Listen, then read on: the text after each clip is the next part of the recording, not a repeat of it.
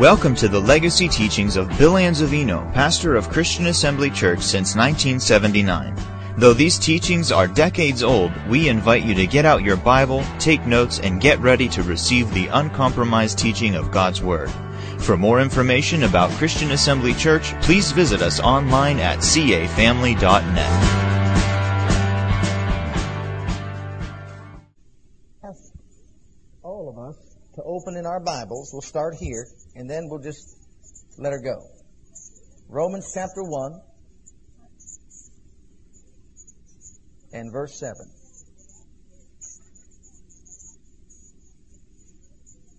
How many of you know, as the song just said, that the story of redemption is the greatest love story that was ever told? How many of you know that? God so loved the world. I like to say it like this. God so loved the world that He gave His only begotten Son. That whosoever, I'm glad I'm a whosoever tonight, aren't you?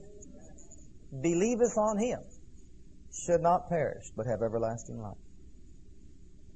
God, who is rich in mercy, for His great love. I like to say it like that. Great love. Put Tony the Tiger out of business. Great love, wherewith He loved us. As a matter of fact, He wanted to show that love unto us so bad, so full of that love, that He sent Jesus down here to let us know how much He loves us. While we were yet sinners, Christ died for us.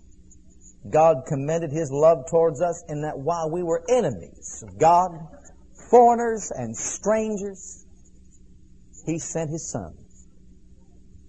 Hallelujah. To let us know how much He, the Father, God of love, the Creator of all the universe, the heavens and the earth, the sea and all that are in them is, and you and me, cares for us and loves us. Aren't you glad? Hallelujah. Shall we pray? Father, we delight ourselves in You, and we delight ourselves in life in abundance. We thank You for Your precious holy word. We thank You, dear Father, for the Holy Ghost and the anointing that's upon the word. And I thank You that that same anointing is upon our ears to hear, our hearts to receive, and our minds to be open to receive from Thy precious holy word. And I thank You for utterance in the Holy Ghost to boldly proclaim the mystery of the gospel, to bring honor, praise, and glory unto You, and that power may be demonstrated, dear Father God, in the name of Jesus, to turn back the powers of darkness and bring us all into the light of the gospel of our Lord and Savior. Now we thank You for it in Jesus' name. And everybody said, Amen, amen, amen, amen. Praise God. Well, God's dealings with mankind is motivated by love. Everything that He does and sets out to do in connection with man upon this earth is an act of love. Because you see, God is love. God doesn't have love. He is love. Love is not an emotion. Love is a person. God is love. You want to get to know God? Get to know love. Jesus said, take up your cross and follow Me, didn't He? Well, how are you going to follow somebody that you don't see? Well, be ye followers of God as dear children and walk in love. God is love. Love is God unveiled. Love brings God out into the open where He can be seen. And when you find out what agape love is, and you know what agape love is, and you begin to act that out in your own life, then you begin to act like God. You begin to walk like God. You begin to talk like God because you're talking love. You're walking love. You're acting love. Love is God unveiled or unfolded or brought out into the open where He can be seen, brought out into visibility so we can see Him. Now, when you can see Him, then you can walk and follow Him. Amen? God is love. And that redemption story is the greatest love story that was ever told. And that's why it is of utmost importance, believers, tonight, that we all are rooted and grounded in God's love. Love, agape love, divine love, is the door to revelation. If you don't walk in love, if you don't understand love, you never understand God, you never know the plan of God. Jesus Himself said in John 14:21, He that hath My commandments and keepeth them, he is loved Me. He that loveth Me shall be loved of My Father, and will come unto Him. I'll come unto him and manifest myself to him. Keeping his word means he's going to come to us and unveil himself to us, or manifest himself to us, or unfold himself to us, or reveal himself unto us. Why? Because we have his commandments, we keep them, and walk in his love. Can you imagine what it really means to have the Father love you?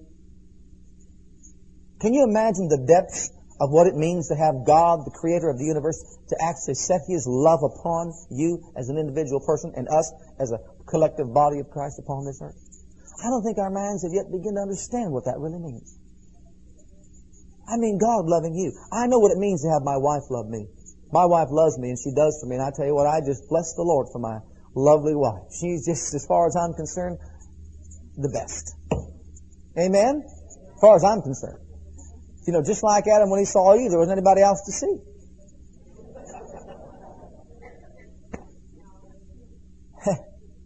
Well, as the lily is among the thorns, so is my love among the daughters.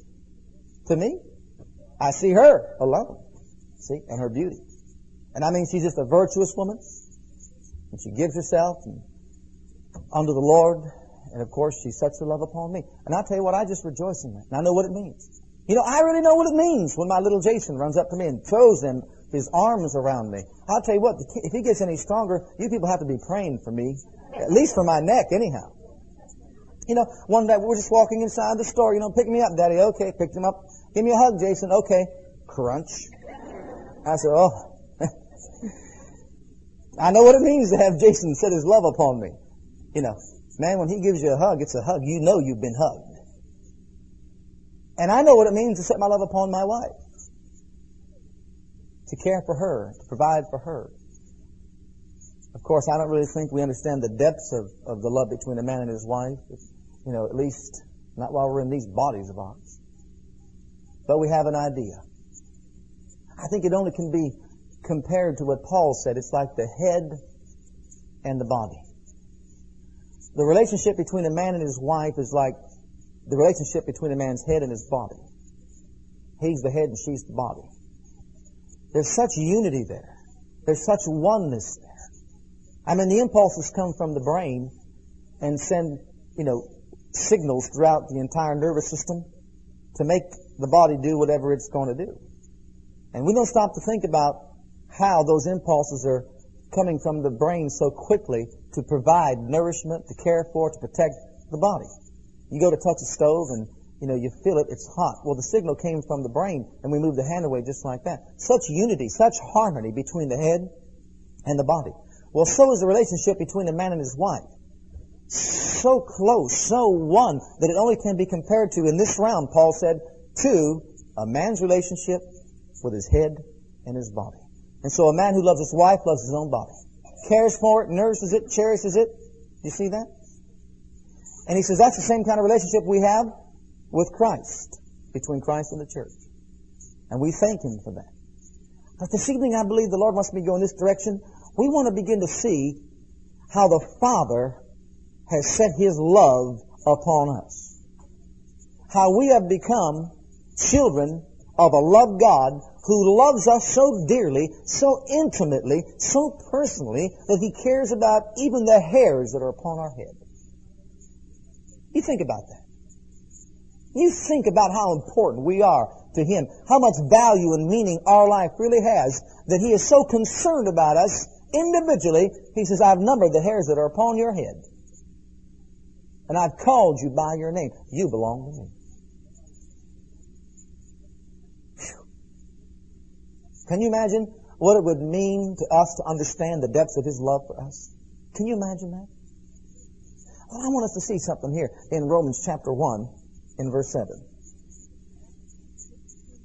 To all that be in Rome.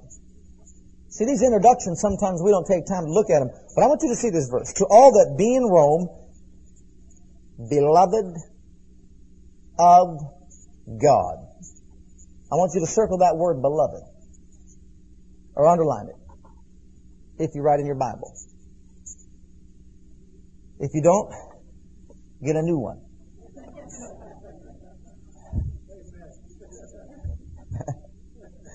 One that you could write in. Hallelujah. It says, beloved of God. The word beloved means dearly loved. Dearly loved. Dearly loved of God.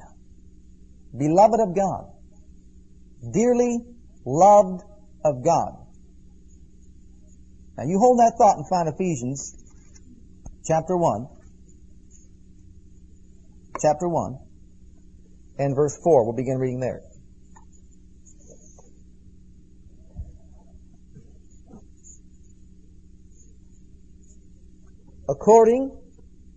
Let's go back up to verse 3 because we'll tie that in right now. Blessed be the God and Father of our Lord Jesus Christ, who hath blessed us with all spiritual blessings in heavenly places in Christ, according as He hath chosen us in Him before the foundation of the world, that we should be holy and without blame before Him.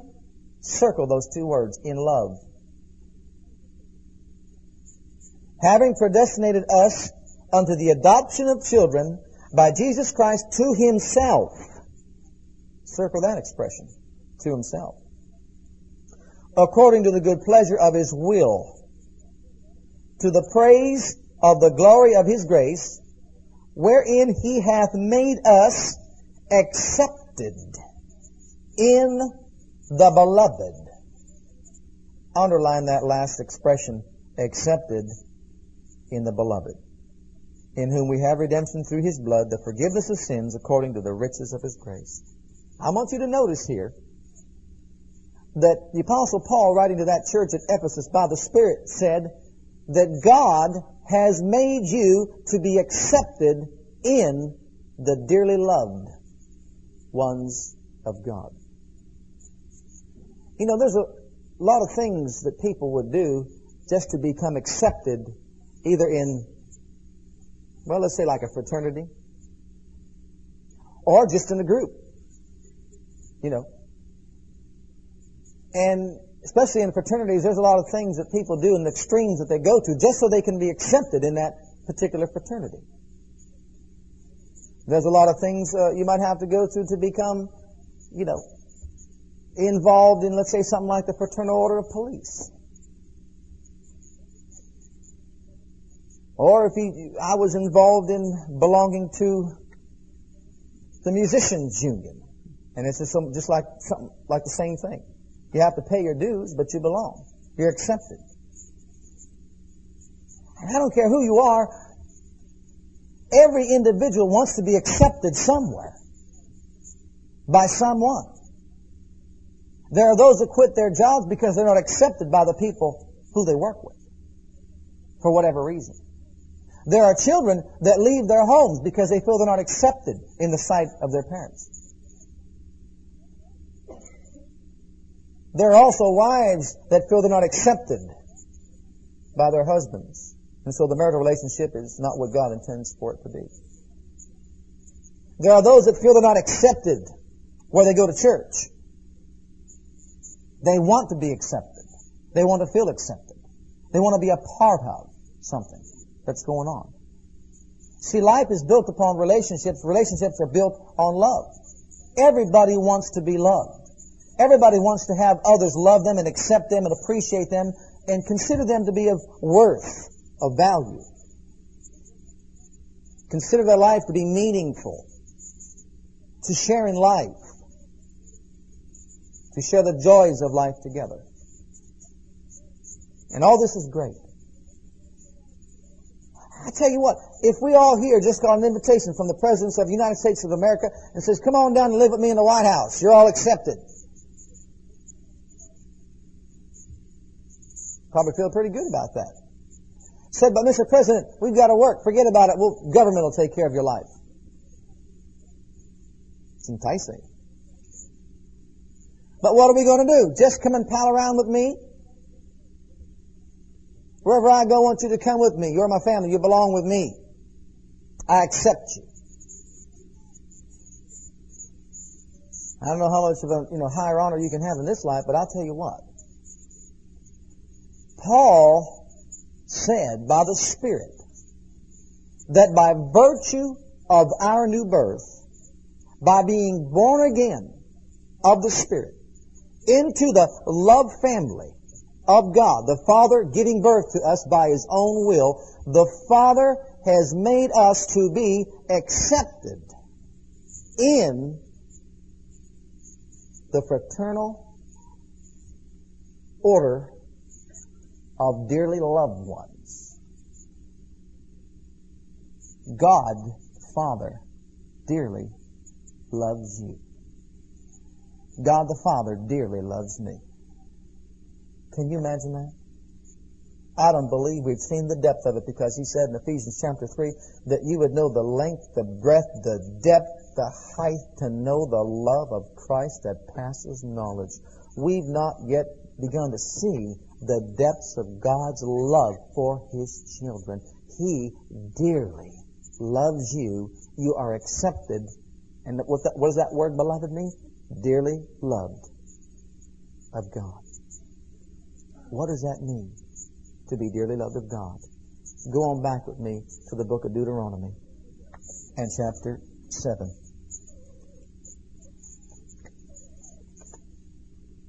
When God dealt with Adam in the beginning, He introduced Adam to a love plan. He set love forth in motion like a circle, and He brought forth out of his innermost being His love plan. He put man in the garden, situated him there, and said, I place before you life and death. I give you a love plan. You could partake of that tree and live forever. You could partake of that tree, and when you do, thou shalt surely die. I've given you every good thing. I've provided for your every need. All you need to do is love me. I love you. But because I've given you what is called free will moral agency, I can't just let you, or just thrust you right into the fullness of this plan. I'm going to give you a period of time, a time period, whereby you can make a decision whether or not you want to set your love upon me. And they took that period of time and they made their decision. They used what is called their free will moral agency, and they did not choose to follow the plan of God, God's love plan. And you know the story, they fell. But God still so loved the world that even though they fell, even though they committed high treason, even though they separated themselves from the life and nature of God their Father, God still so loved the world that He set that love, just continued that love in motion. God so loved the world that He saw a man by the name of Abraham and said, Abraham? And Abraham said, yep, here I am. He says, I am El Shaddai. Walk before me and be thou perfect. I'll make my covenant between you and me. I'm going to set my love upon you. I'm going to multiply you. I'm going to bless you. And your seed shall be as the stars in the sky and as the sand upon the seashore. Back to love again. He says, I just love man so much I want to do something for him. Well, you know the story. The nation of Israel was birthed out of that. And in Deuteronomy chapter 7, going down to verse 6, for thou art a holy people unto the Lord your God. The Lord your God hath chosen you to be a special people unto Himself above all the people that are upon the face of the earth. The Lord did not set His love upon you, nor choose you because you were more in number than any people, for you were the fewest of all people, but because the Lord loved you. He loves you. See, God loves so much. He couldn't sit back and watch man be destroyed. So He endeavors to set that love back into the earth by first calling a man and then, of course, a nation. And setting that nation apart unto Himself to bring His love plan in its perfection or fullness into this earth. And He tells them, look, I'm setting my love on you. I called you because I love you, and I want to love you. I want you to let me love you. That's what He's saying to these people. And then He goes on to say, and because He would keep the oath which He had sworn to your fathers, hath the Lord brought you out with a mighty hand and redeemed you out of the house of bondmen from the hand of Pharaoh, king of Egypt. Know therefore that the Lord your God, He is God, the faithful God, which keepeth covenant and mercy with them that," circle these two words, "love Him." That love Him. "And keep His commandments to 1,000 generations." Notice, keep His commandments. But in verse 10, "and repayeth them that hate Him." Notice this. To their face. To destroy them. He will not be slack to him that hateth Him. He will repay him to his face. "Thou shalt therefore keep the commandments and the statutes and the judgments which I command thee this day to do them. Wherefore it shall come to pass, if you hearken to these judgments, and keep and do them, that the Lord your God shall keep unto you the covenant and the mercy which He sware unto your fathers, and He will love thee." Circle that.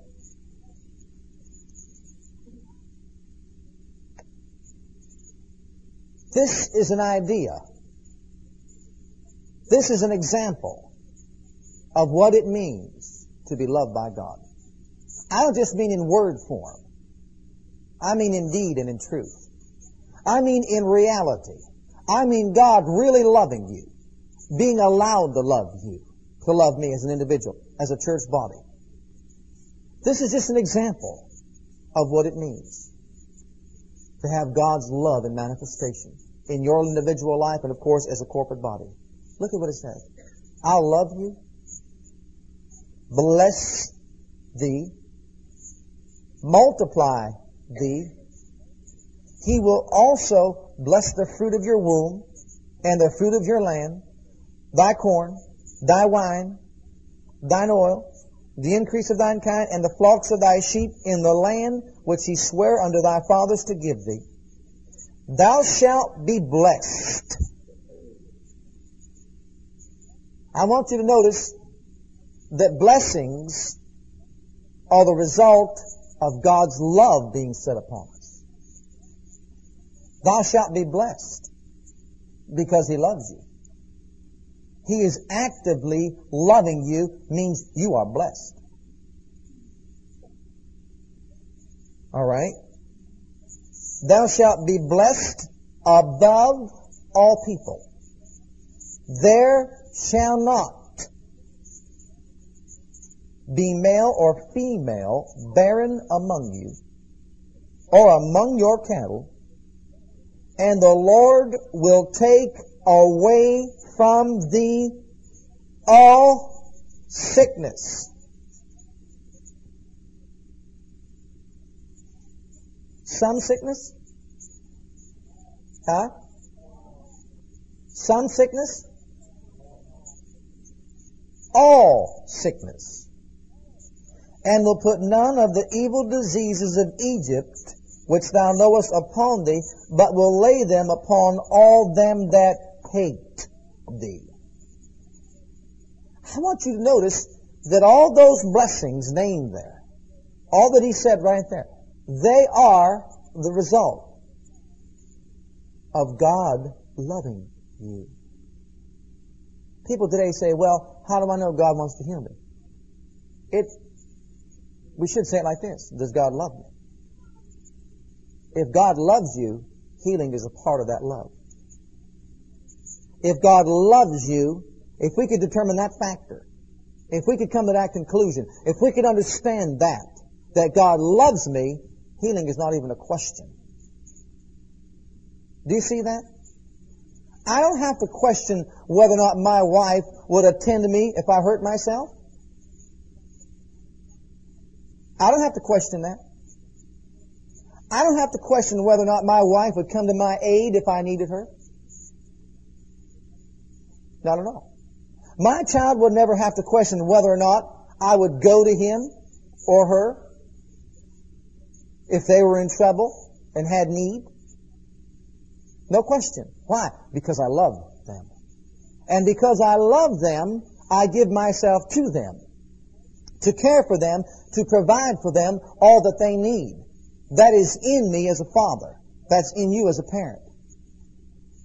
And it doesn't matter what it is. And it doesn't matter what they've done.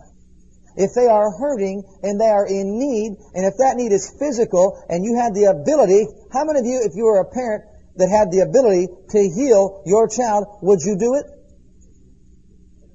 Or would you rather see them suffer?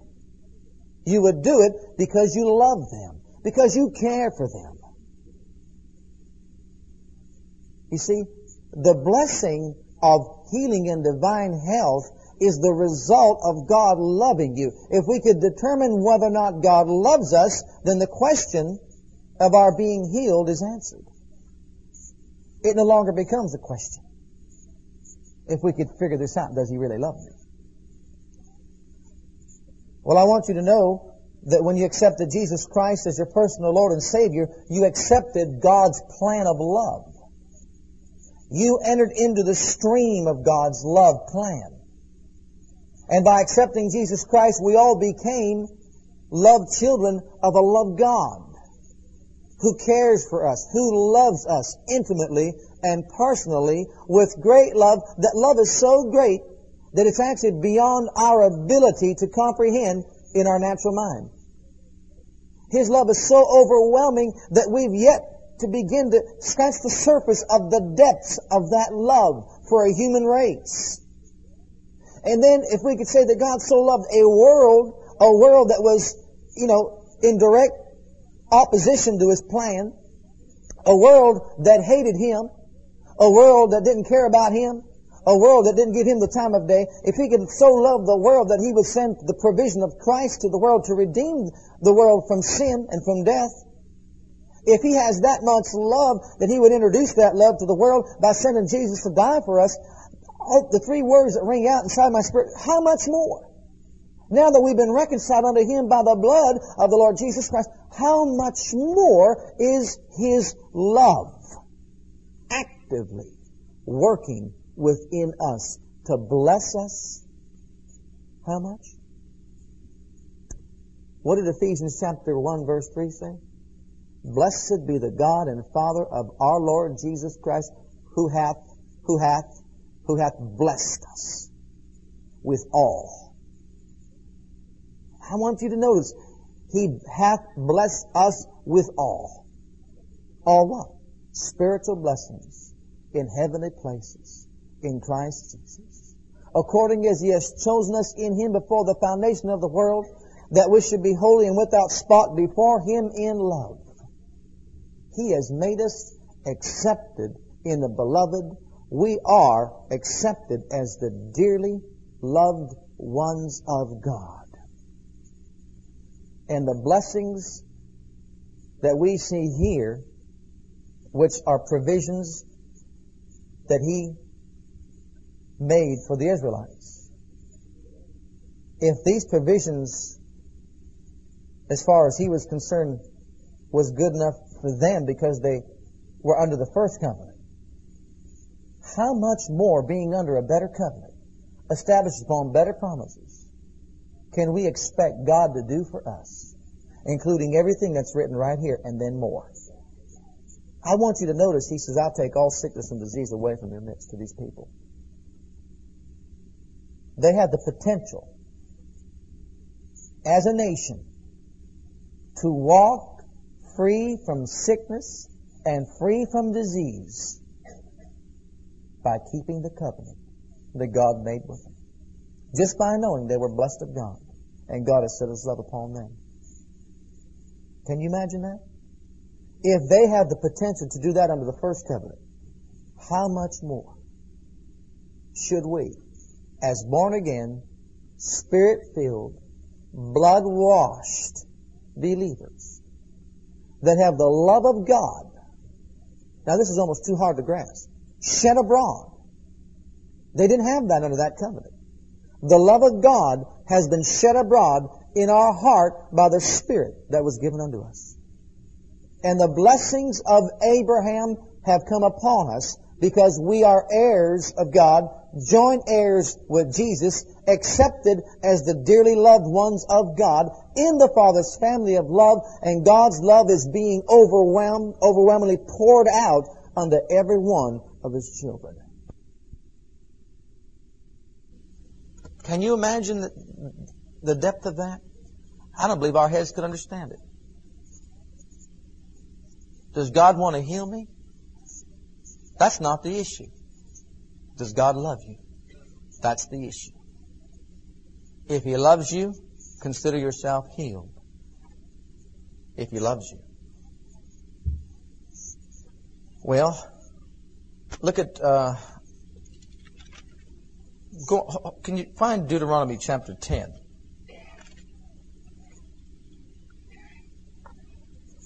Can you imagine what it would mean if every husband that's a born-again believer, every husband committed himself to loving his wife as Christ loved the church without reservation? Can you imagine what it would be like if every wife committed herself to love her husband with agape love? Can you imagine what it would be like in every church, in every assembly, if the man poured his love upon the wife poured her love upon the husband, and they both were flowing with divine agape love, and the children joined in, and they likewise entered into that realm of walking in this kind of love? Can you imagine what kind of atmosphere we would be living in and walking in here upon this earth? There would never be a divorce in the body of Christ. I said it before, I'll say it again. If the two people were walking in God's love, there never would be a divorce in the body of Christ. Two born-again believers that are walking in God's love will never, ever, ever end up in a divorce court. Now, they have the love of God, but if they don't let the love of God dominate them, then, of course, they could enter into that. But you see, if God's love is upon you and you're walking in that, in light of it, and manifesting that in your relationship, there's no possible way that divorce could ever come in. God's love is to rule our hearts. We're to be rooted and grounded in that love. We love Him because He first loved us. And because His love is upon us, we have the ability to love somebody else. In this scripture in Deuteronomy chapter 10, verse 12. And now, Israel, what does the Lord your God require of you? But to fear the Lord your God, underline that, to walk in all His ways, and to love Him, and to serve the Lord your God with all your heart and all your soul. To keep the commandments of the Lord and His statutes which I command thee this day for thy good. Behold, the heaven and the heaven of heavens is the Lord's thy God, the earth also with all that therein is. Only the Lord had to delight in thy fathers, now notice this again, to love them. To love them. And He chose their seed after them, even you above all people, as it is this day. Circumcise therefore the foreskin of your heart, and be no more stiff-necked, for the Lord your God is God of gods and Lord of lords, a great God, a mighty and a terrible, which regardeth not persons nor taketh reward. He doth execute the judgment of the fatherless and widow, and loveth the stranger in giving him food and raiment. Love ye therefore the stranger, for ye were strangers in the land of Egypt. Thou shalt fear the Lord your God, Him shalt thou serve, and to Him shalt thou cleave, and swear by His name. He is your praise, He is your God, He hath done for thee these great and terrible things which thine eyes have seen. Thy fathers went down into Egypt with 70 persons, and now the Lord thy God hath made thee as the stars of heaven for multitude.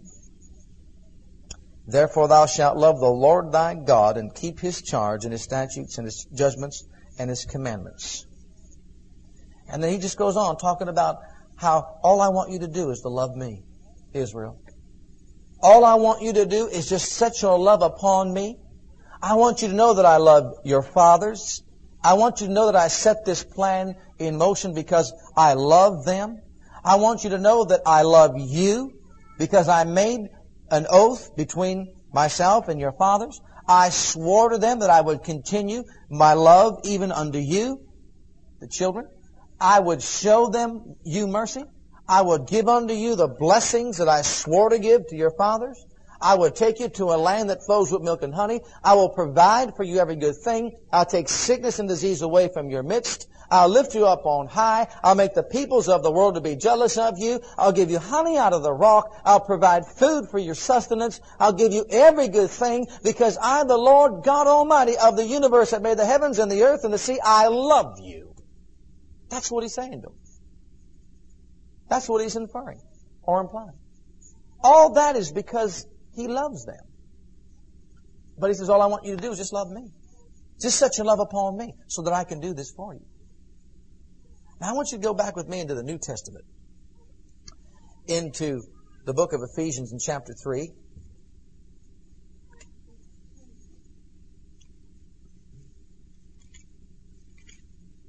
Now I quoted this to you before, but I want you to see the scripture again. We accepted Jesus Christ as our personal Lord and Savior, and we were born again into a love family. God's ultimate goal and desire is to lavish His people with all the love that He possesses with Himself. Just to put that love, overwhelm us with that love, upon us, in us, and through us. God wants to come down upon this earth and just be the love God of the earth and of the world. As a matter of fact, read the back of the book. You're not going to have any need of light or warmth because the Lord your God is going to be in the midst of you, loving you. Isn't that how it ends? See, that's His desire. That's what He wants. That's His plan. That's how it's going to end. And He's going to show throughout the eternal ages the exceeding riches of His grace and His kindness towards us. In other words, His love is just going to shine from His Spirit right on through everybody that cleaves unto Him. And that's why we're here upon this earth, to make that decision to set our love upon Him. But I want you to see this here in Ephesians chapter 3, verse 15. Of whom the whole family in heaven and earth is named, that He would grant you. Notice that we're in the family. We are in the love family of God. Upon this earth, of course, it's in heaven also. That He would grant you according to the riches of His glory to be strengthened with might by His Spirit in a man, that Christ may dwell in your heart by faith, that you, the believer, would be rooted and grounded in love. This divine love. How important is the root system of a plant? What does that root system provide for that plant? Everything. Life, nourishment, absorption, water, aeration. Everything that is vital to life. And He's saying, I want my children that are in this love family to be rooted and grounded in this love. I want them to be founded upon love. I want them grounded in love. I want their life based upon love. I want love in them, on them, through them, just flowing out of them. I want love to be the issue of their life. That's what He's saying. I want them to study love. I want them to learn love. I want them to know love. I want them to breathe love. I want them to walk in love. I want them to act in love. I want them to perfect love in their lives. I want love to be the motivating force of their life, of their entire being. He wants us rooted and grounded in love. Why? So that we're able to comprehend with all saints what is the breadth, length, depth, and height. To know the endless boundaries of the love of Christ. The believer today does not know the depths of the love of Jesus Christ as of yet. I don't believe the average, I know it. I know it for a fact. The believer does not know the depths of the sufferings of Jesus Christ. We've not yet begun to scratch the surface of how much love Jesus has for the world and for mankind and for us as believers when He gave His life for us. I don't believe we began to see the depths of His suffering upon that cross. I don't believe that the average believer has an understanding of this. Yes, He died for us on that cross and we take it so lightly. Yes, He shed His blood and we thank God for that. But brothers and sisters, I believe if we could see in the spirit realm, that would be the only way we could have possibly seen what He actually did for us in His suffering. And if we got a glimpse of what He did in what He suffered for us, I believe it would make a flaming evangelist out of every individual. I believe you'd be melted into love's melting pot. And I believe you couldn't possibly stand just to know just how much He suffered for you.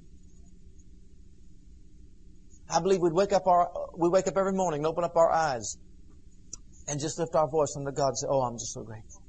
Oh, I'm just so appreciative. I just thank you so much. You didn't let me go to hell, but you suffered. You suffered for me so that I need not go there. Oh, if our eyes could see that. We make issues out of things like healing. We make issues out of things like, can I believe God for this? So we make issues of, oh, will He provide that $10 that I need? Beloved, those things, if you understand the depth of God's love for you, they're nothing. They're nothing. Healing is nothing. I mean, what Jesus bore for us on that cross, what He suffered in spirit for us, believe me, the things that we need in this life, nothing to believe God for. That's why we've not understood how faith works, because we've not understood love, and faith works by what? By love. He wants every believer to know the love of Christ that passes knowledge. For what purpose, Paul? So that we can be filled with all the fullness of God. You know what that's saying? We grow in love, we grow in God. The more we comprehend love, the more we comprehend God. The more we understand God, or the love of love, the more we understand God, the more we're filled with God. The more we're filled with love or full of love, the more we're filled up with God and full of God. He that loveth not knoweth not God. You might be born again, but you don't know God. He that loveth knows God. He's born of God, and he understands and knows God. And the more we understand love, beloved, the more we know of God, and the more of God that's living and dwelling and abiding inside of us. His abode in us is an abode of love. Well, he goes on to say here, and this is what I need to get to. In the next chapter, Paul talks about the body of Christ. He talks about our position in the body of Christ. And he goes on to say here that in verse 2 of chapter 4, with all lowliness and meekness and longsuffering, forbearing one another in love. Endeavoring to keep the unity of the Spirit in the bond of peace. There's one body, one Spirit as you are called, and one hope of your calling, one Lord, one faith, one baptism, one God, Father of all, who is above all, through all, and in you all. And what he's saying, this is a love family of a love God. He has shed that love abroad our hearts. His love is poured out unto us. The length, the breadth, the depth, the height of it. It is just overwhelming us. It's hovering over us. It is in us. It is through us. It is upon us. And he says, I want all my children to be in that melting pot of love. I want all of them to begin to understand the depths of love. I want them to forget about themselves. I want them to destroy selfishness in their lives. I want them to put away, looking out for their own good or gain. And I want them to begin to pursue the depths of love. I want them to begin to understand what it means to lay your life down for somebody so that they can understand what I did for them. Then he says, I want them to lay down their lives for one another and let that love just ooze out of them until it actually, just like molasses, just sticks to everybody else that's around you. I want it to ooze out of your pores. I want you to provoke one another in love. I want it to flow out of you and let it touch every member that's in the body. And then he goes on to say that God set up the body in a certain way. And he says the way He designed it, or the way He set it up, was according to His plan and according to Jesus. He gave some apostles, prophets, evangelists, pastors, and teachers for the perfecting of the saints, for the work of the ministry, for the edifying of the body of Christ, till we all come into the knowledge of the Son of God, and to a perfect man, the measure of the fullness of Christ. That we what? Henceforth be no more children, tossed to and fro by every one doctrine, and all that. But in verse 15 of chapter 4 it says, but speaking the truth in love. But speaking the truth in what? May grow up into Him in how many things? And what? See, He's blessed us with every spiritual blessing, with all spiritual blessings. He wants us to grow up into Christ in all things. And you can't do that without speaking the truth in what? From whom the whole body fitly joined together and compacted by that which every joint supplieth. And he's talking about love's flow. He wanted love to flow from Moses, from Abraham, Isaac, and Jacob, Moses, the children of Israel. He wanted love to just flow. He wanted them people to know that He loved them and cared for them and didn't want them sick and diseased and didn't want them poor or poverty-stricken. He didn't want them without children. He didn't want them without, provision upon the face of the earth. He wanted them to know that I want to be such a God to you, and I want to be El Shaddai unto you. I want to be everything unto you upon this earth. Will you just let me? Will you let me take you to a specific land, Canaan's land, and show you what it means to have the God of the universe to be your partner? That's what He wanted to do. And they wouldn't let Him do it. But He's saying right here, I put together a family of love. I'm setting it up the way I want it to be. I want love to flow from the throne and right on through every member inside the body of Christ until the body is just saturated with this love. And I get you all to a place that you're so full of love that when you gather together under one roof and my love is in manifestation, that the anointing and the glory and the power of the living God will be in such demonstration that that love will come upon sick bodies. It'll heal them instantly. It'll come upon blind eyes and open them up without hands being laid on them. Come upon deaf ears and open them up without anybody touching them. Love will be in such manifestation. You're in that Canaan's land and honey is flowing. It's the anointing of God and bodies are being restored. Organs are being recreated because love is flowing from the throne of God into every one of you. That's what He's saying right here. But He's saying it's got to be done according to my design, according to my plan. Love flowing. I want to love you, He's saying. And then He goes on to talk about, the rest of that. Really, He's talking about walking in love. Look at chapter 5, verse 1. Be therefore followers of God as dear children and do what? Walk in love. Go over to chapter 6 and He tells you about, or chapter 5, verse 21. 5, verse 21. Love does what? Submitting yourselves one to another. I want you to see the latter part of that. In what? In the fear of what? What's the first thing He says I require of you, Israel? That you fear God. And what's He saying here? He's saying my body is designed and set up the way I want it to be. It's according to the pattern that I showed you. It's according to the pattern that I chose for you. And He says, I want you to submit yourselves to one another in the fear of God. The first thing He said was fear God and to love Him. Well, submit yourselves one to another then in the fear of God. Then He starts talking about submission. He says, wives, submit yourself to your husbands so love can flow. Husbands, love your wives so love can flow in verse 25. Chapter 6, verse 1, children, obey your parents. And then He goes on to say throughout the rest of that chapter, about the rest of your life, your conduct as a believer, love flowing even to where you work, that you work as unto the Lord. Does loving God so much that you do anything for, your employer and vice versa. And then in verse 10 of chapter 6, He says, now be strong in the Lord and the power of His might. Put on the whole armor of God.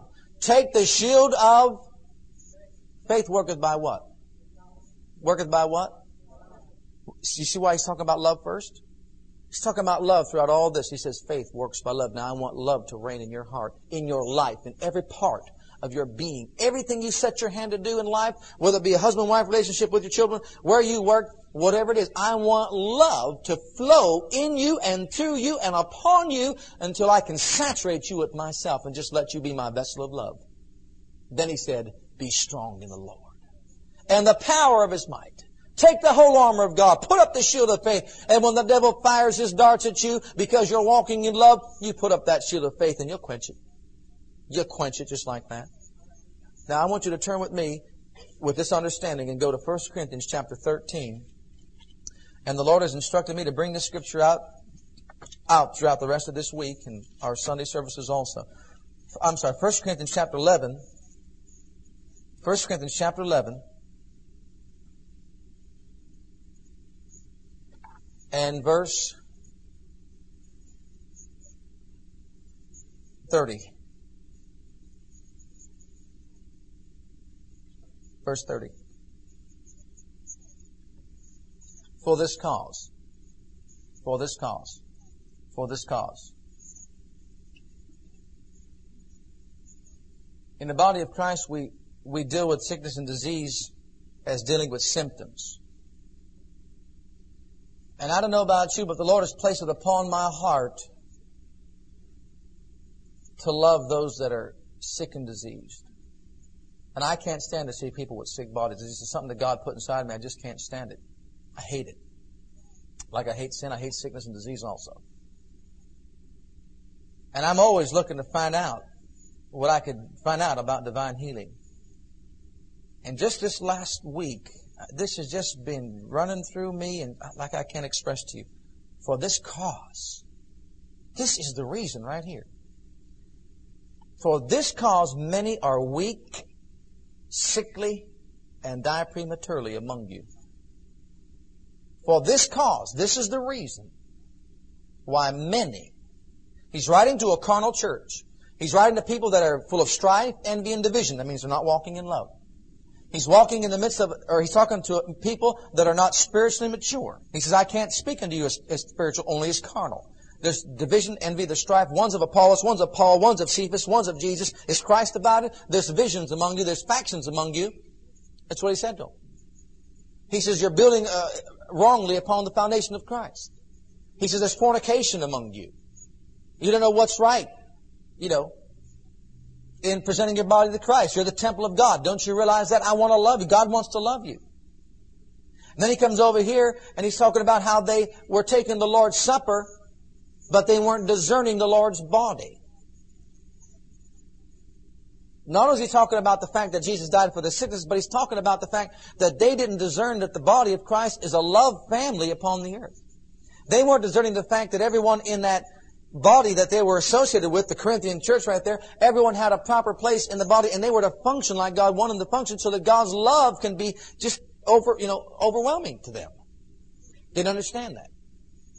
And so they still participated in breaking bread with one another and fellowshipping and celebrating the Lord's Supper. And he said, this is the cause for many of you being weak, sickly, and dying premature deaths. And when I said that's the cause, he didn't say because you lack faith. He didn't say because you don't understand the atonement and how Jesus died for your sicknesses. He said, but this is the cause. Now, you can deal with symptoms, all night long and not get anywhere. You start dealing with the cause, we're going to get somewhere. And he's saying about a corporate body such as ours is this church right here. And notice that right after he said, you don't discern the Lord's body, and that's why many of you are weak, sickly, and die prematurely, in chapter 12, all he talks about. Look it over here. Go on down to verse 12. For as the body is one, and hath many members, and all the members of that one body, being many, are one body, so also is Christ. For by one Spirit we are all baptized into one body. Verse 14, for the body is not one. Verse 15, if the foot shall say, because I'm not the hand, I am not of the body, is it therefore not of the body? 16, I am not of the body. Verse 17, if the whole body were an eye. And right on down, you could read every one of those scriptures, and right on down, everywhere he talks about the body, the body, the body, the body, the body, the body. What's he talking about? They didn't discern the Lord's body. They didn't understand that everybody had a place in the Lord's body. They didn't know where their place was in the Lord's body. They didn't respect each other's office in the Lord's body. They weren't walking as they should be walking as a corporate body, so God's love could be upon them.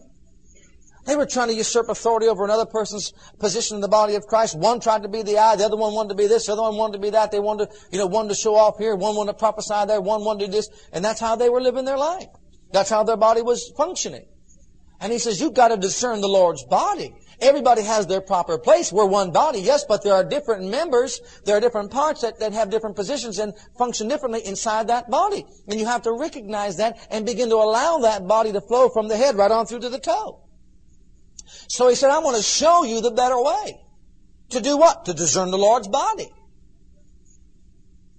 How? Now we have that great chapter. 13. And what does he say? Though I speak with the tongues of men and angels and have not agape, I become a sounding brass or tinkling cymbal. Though I have the gift of prophecy and understand all mysteries and all knowledge, and though I have